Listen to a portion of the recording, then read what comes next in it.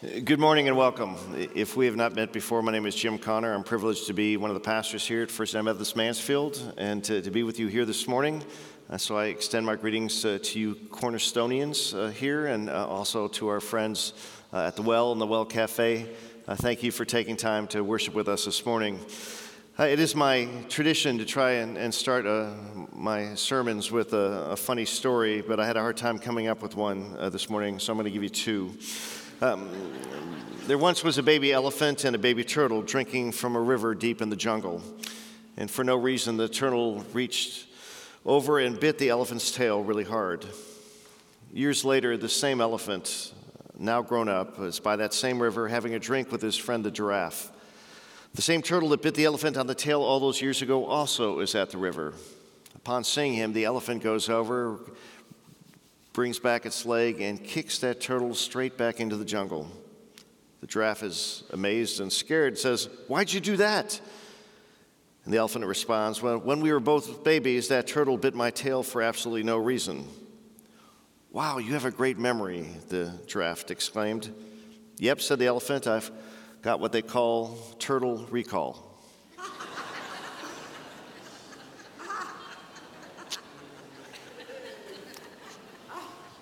Number two. I bought my friend an elephant for his room. He said, "Thanks." I said, "Don't mention it."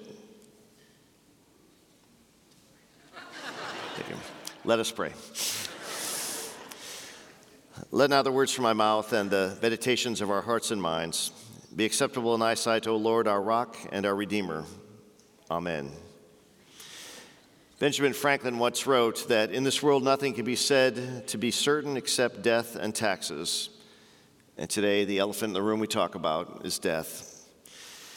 In our United Methodist Book of Worship, the service of death and resurrection begins with these very comforting words. Dying, Christ destroyed our death. Rising, Christ restored our life. Christ will come again in glory. Here now, dear friends, we are God's children. What we shall be has not yet been revealed. But we know that when Christ appears, we shall be like him, for we shall see him as he is.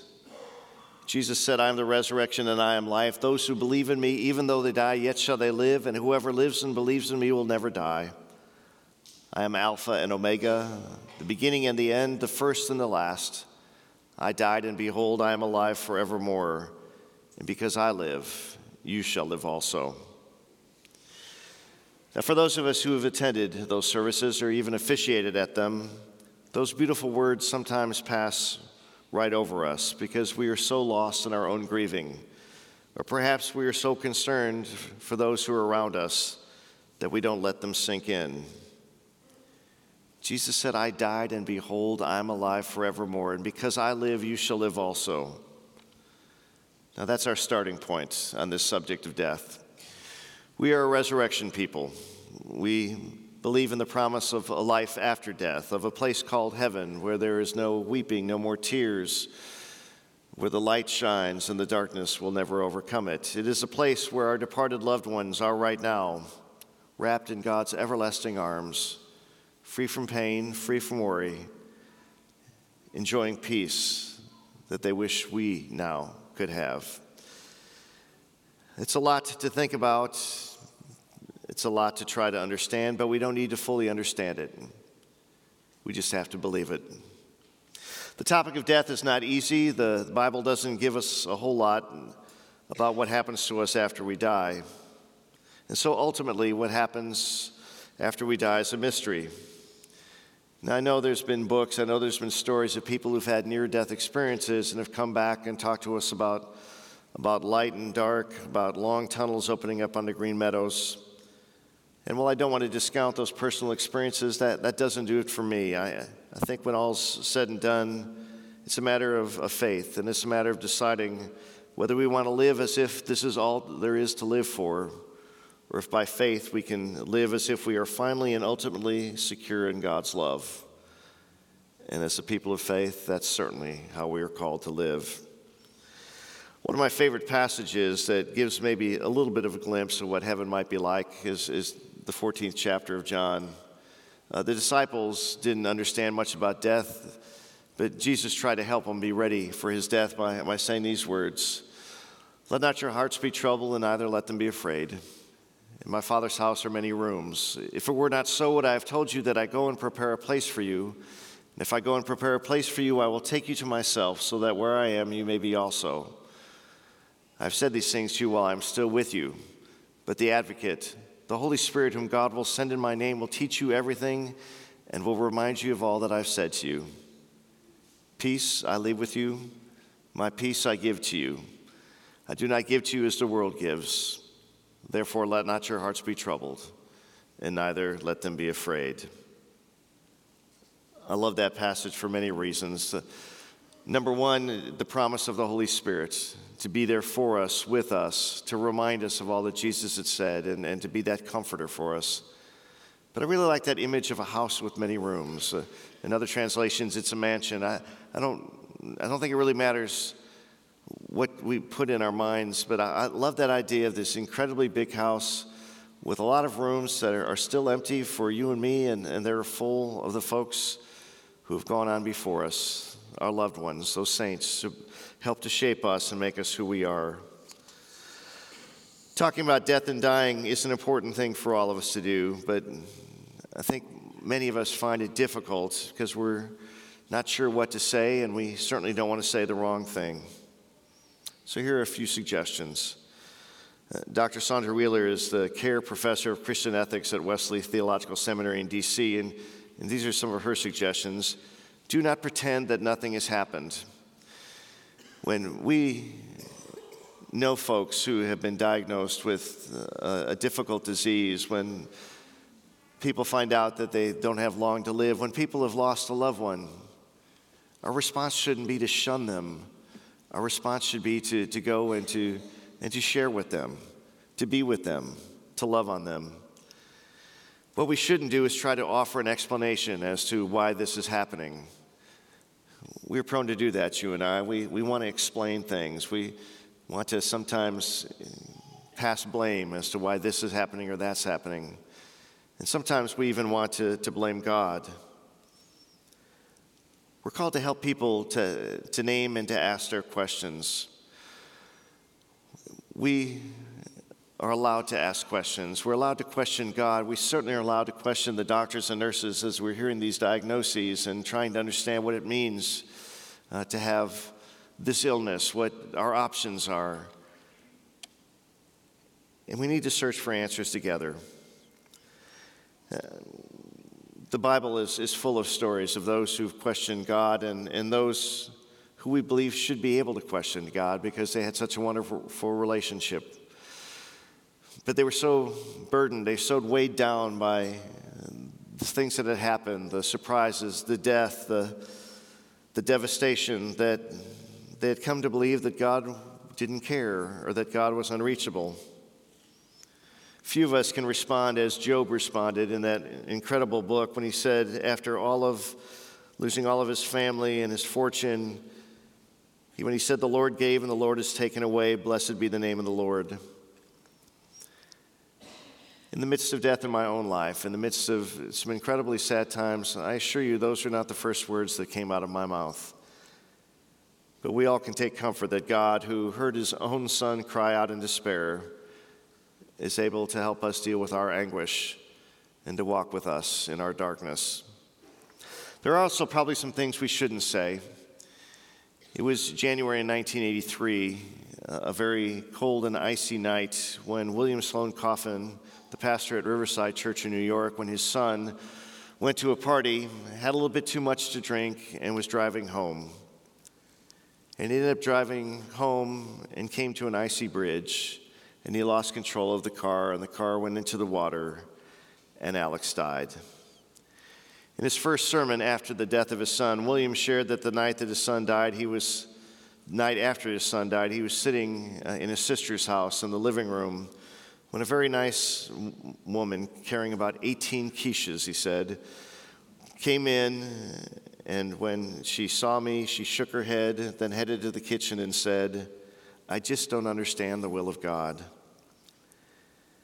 Coffin said he jumped up and in hot pursuit he shouted out, "I'll say you don't, lady." He continued in the sermon by saying, "The one thing that should never be said when someone dies is it is the will of God. Never do we know enough to say that. My own consolation lies in knowing that it was not the will of God that Alex die, but that when the waves closed over the sinking car, God's heart was the first of all of our hearts to break." I think that's one of the most profound lines that I've ever heard in a time of tragedy, that it was God's heart that was first to break. Now, I'm not here to try and get into a theological discussion about God's will, but I think there is something very helpful to know that we can believe something is God's will, but we can never really be sure until we're face to face and we can know that that truly was God's will. But by our saying it's God's will doesn't always help the person who is going through the tragedy. And so we have to be very careful about what we name and about what we use to help ourselves through a situation. He finished his sermon by thanking the congregation and saying, "You gave me what God gives all of us, minimum protection and maximum support." I love that too. Coffin said that he wouldn't be able to be there if it wasn't for that congregation and for the love and the support he received from them. And I know a little bit about that myself, and I'll share that in just a moment. I remember it was the same year, 1983. Instead of January, it was December, and I was a chaplain at a suburban hospital in Chicago. It was the coldest day on record in Chicago. It was 30 below and about 60 or 70 below wind chill factor. I was the only chaplain in the hospital, and we were always called upon to be with an individual or family when there was a death so that they could meet us before they left the hospital.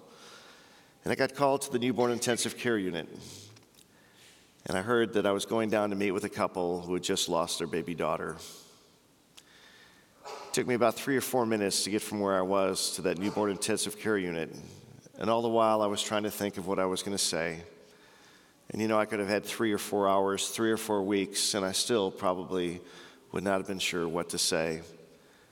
I walked in, and this couple was clutching their baby. They were crying. They were holding on to each other. They didn't know me from Adam. And I walked in, and I introduced myself, and I sat down, and I started to cry. And I said, "I'm so sorry." And I struggled to even say anything else, and finally said, "Would it be okay if I offered a prayer?" And so I said something to the effect that, "God, please watch over this couple and help them to know of your love as they face the rest of this day and the days and weeks ahead." The couple was gracious. They thanked me and they left, holding on to each other. And I faced the rest of that day dealing with that incredibly difficult situation, not from my side, but from their side.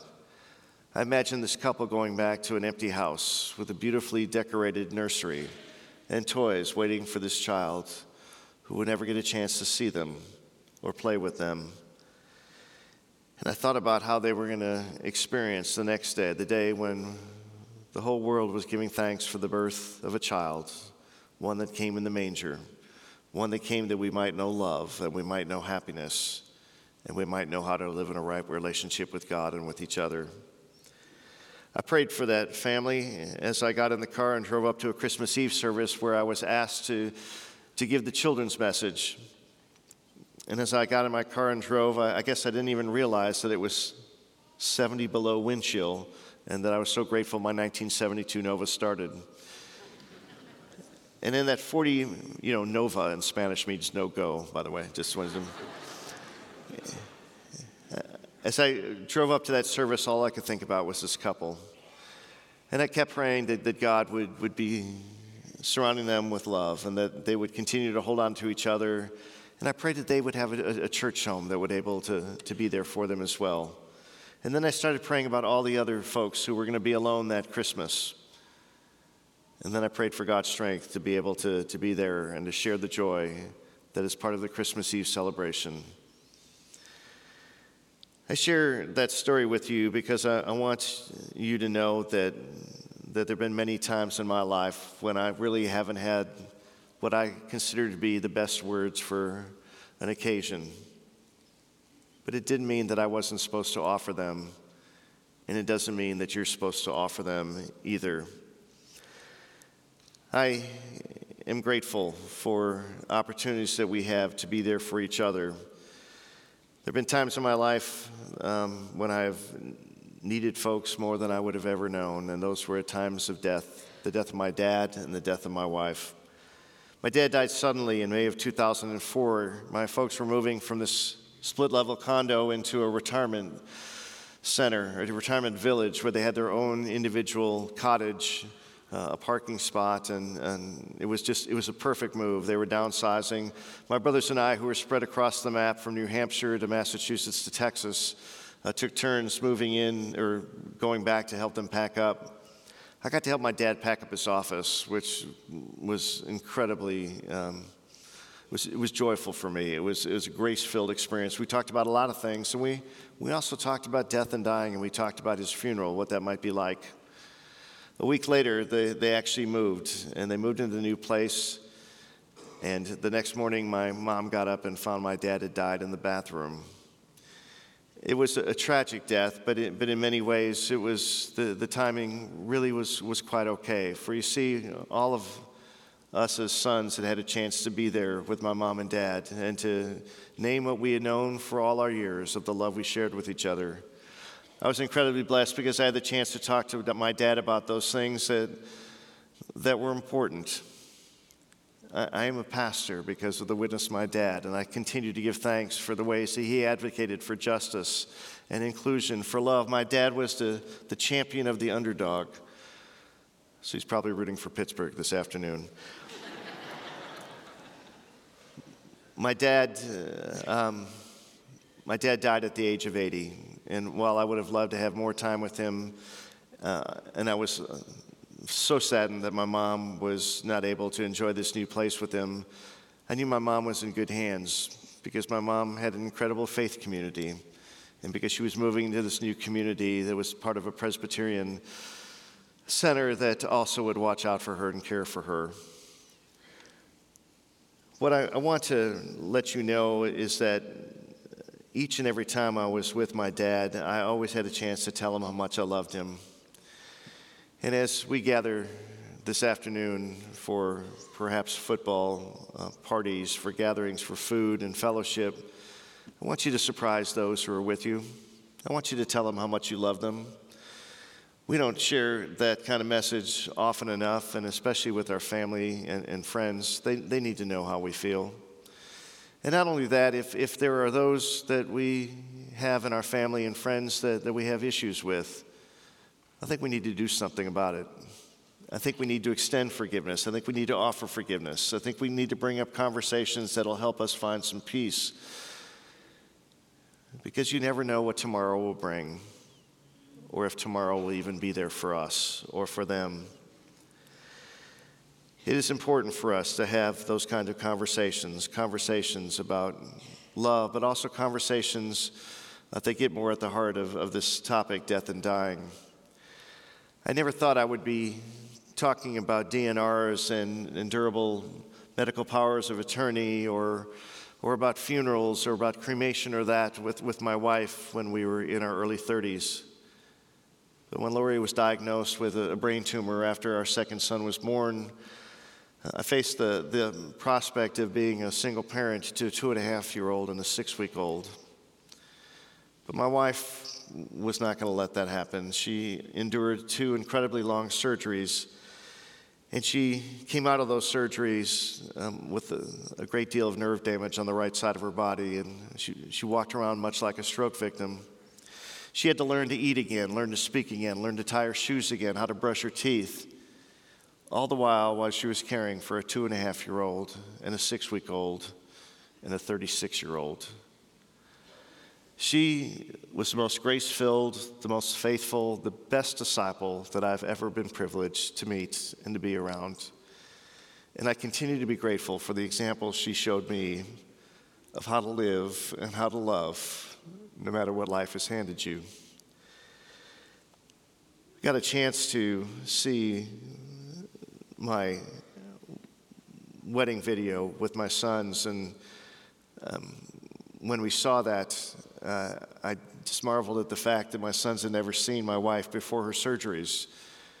And I thought how tough that was, that they never got a chance to witness her in her all-American splendor, the one who could run circles and swim circles around me and anyone else.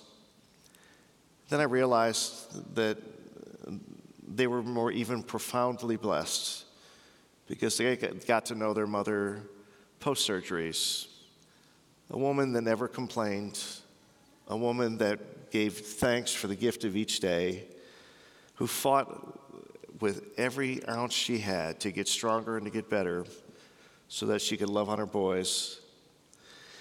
It was in 2015, I was at annual conference and my mother and father-in-law were in town, and my mother-in-law got a chance to talk with Lori. They were so close, and Lori shared with her mom that she was so concerned that she wouldn't be able to see our youngest graduate from college. She was concerned that she wouldn't be there to be able to watch the guys get married. It turns out that she ended up dying in September of that year, and that was the beginning of the senior year for our youngest son. And while she wasn't there physically in San Antonio when Zach graduated from Trinity, she certainly was there in spirit. It was a week ago Friday, my oldest son finally asked the girl he'd been dating for 4 years to marry him, and she said yes. And the ring that he gave her was a ring that I had given to Lori so many, many years ago, and it fit her finger perfectly. And so while she's not there physically, she also will be there in spirit to watch him get married, and hopefully Zach in the years to come. Lori and I were forced to answer some questions that people in their 30s shouldn't have to be answering about funerals and cremation, about those DNRs, and about what is the kind of quality of life that you would be content with if things don't look good after the surgeries. But I tell you, those are important questions to ask and to know, to have those answered, for we don't know what tomorrow is going to bring. It was with incredible sadness that we were forced to let her go, but I found comfort knowing that her limitations and pain were gone. I was grateful, as I had preached for years, that the message that she was now restored and redeemed, and she was joining that company of that great cloud of witnesses who live in the nearer presence of our loving God. And that passage in Hebrews is such a wonderful passage, which talks about that great cloud of witnesses. The great cloud of witnesses who are our balcony people, the people who are cheering us from above, watching over us, nurturing us, wanting us to know that peace that they know, loving on us, even though they're not with us physically. They will always be with us in our hearts and in our souls. And that to me also gives more flesh to what I think heaven is like, because the cloud of witnesses is there in that house with many rooms.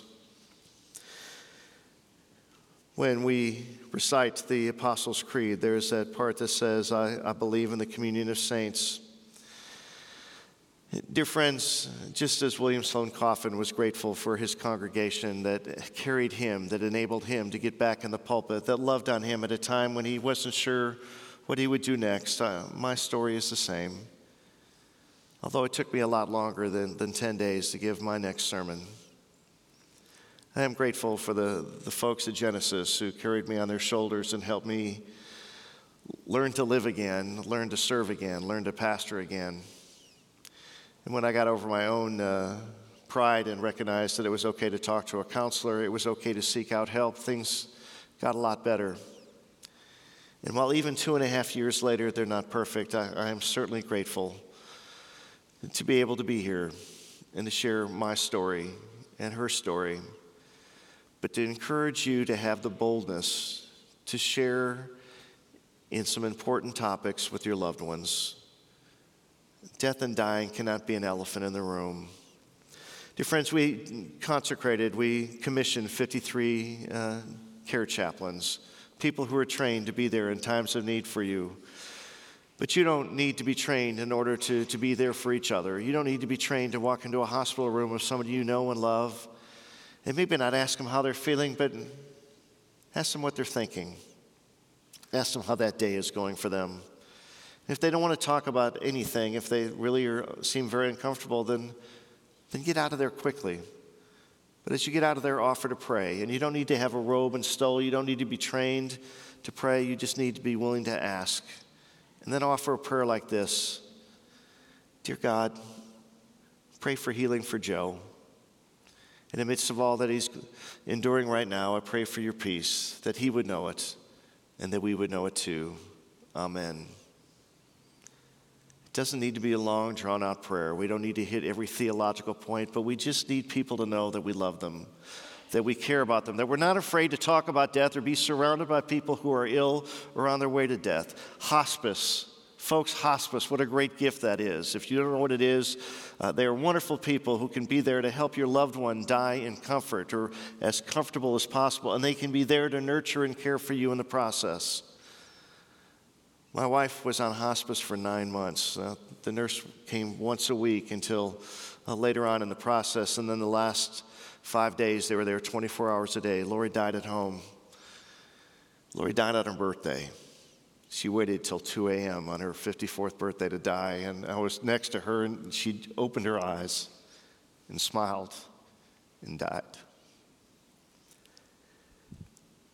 It is okay for us to be vulnerable and to explore things we don't know, but to learn more about them, and death certainly is one of them.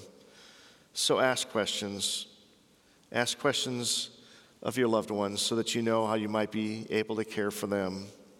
I think the best words of Scripture that speak to this kind of a topic and really almost any occasion we find ourselves comes from Paul's letter to the church at Rome, the 8th chapter. What then shall we say about these things? If God is for us, who is against us? Who will separate us from the love of God? Shall tribulation or distress or persecution or nakedness or peril or sword? No.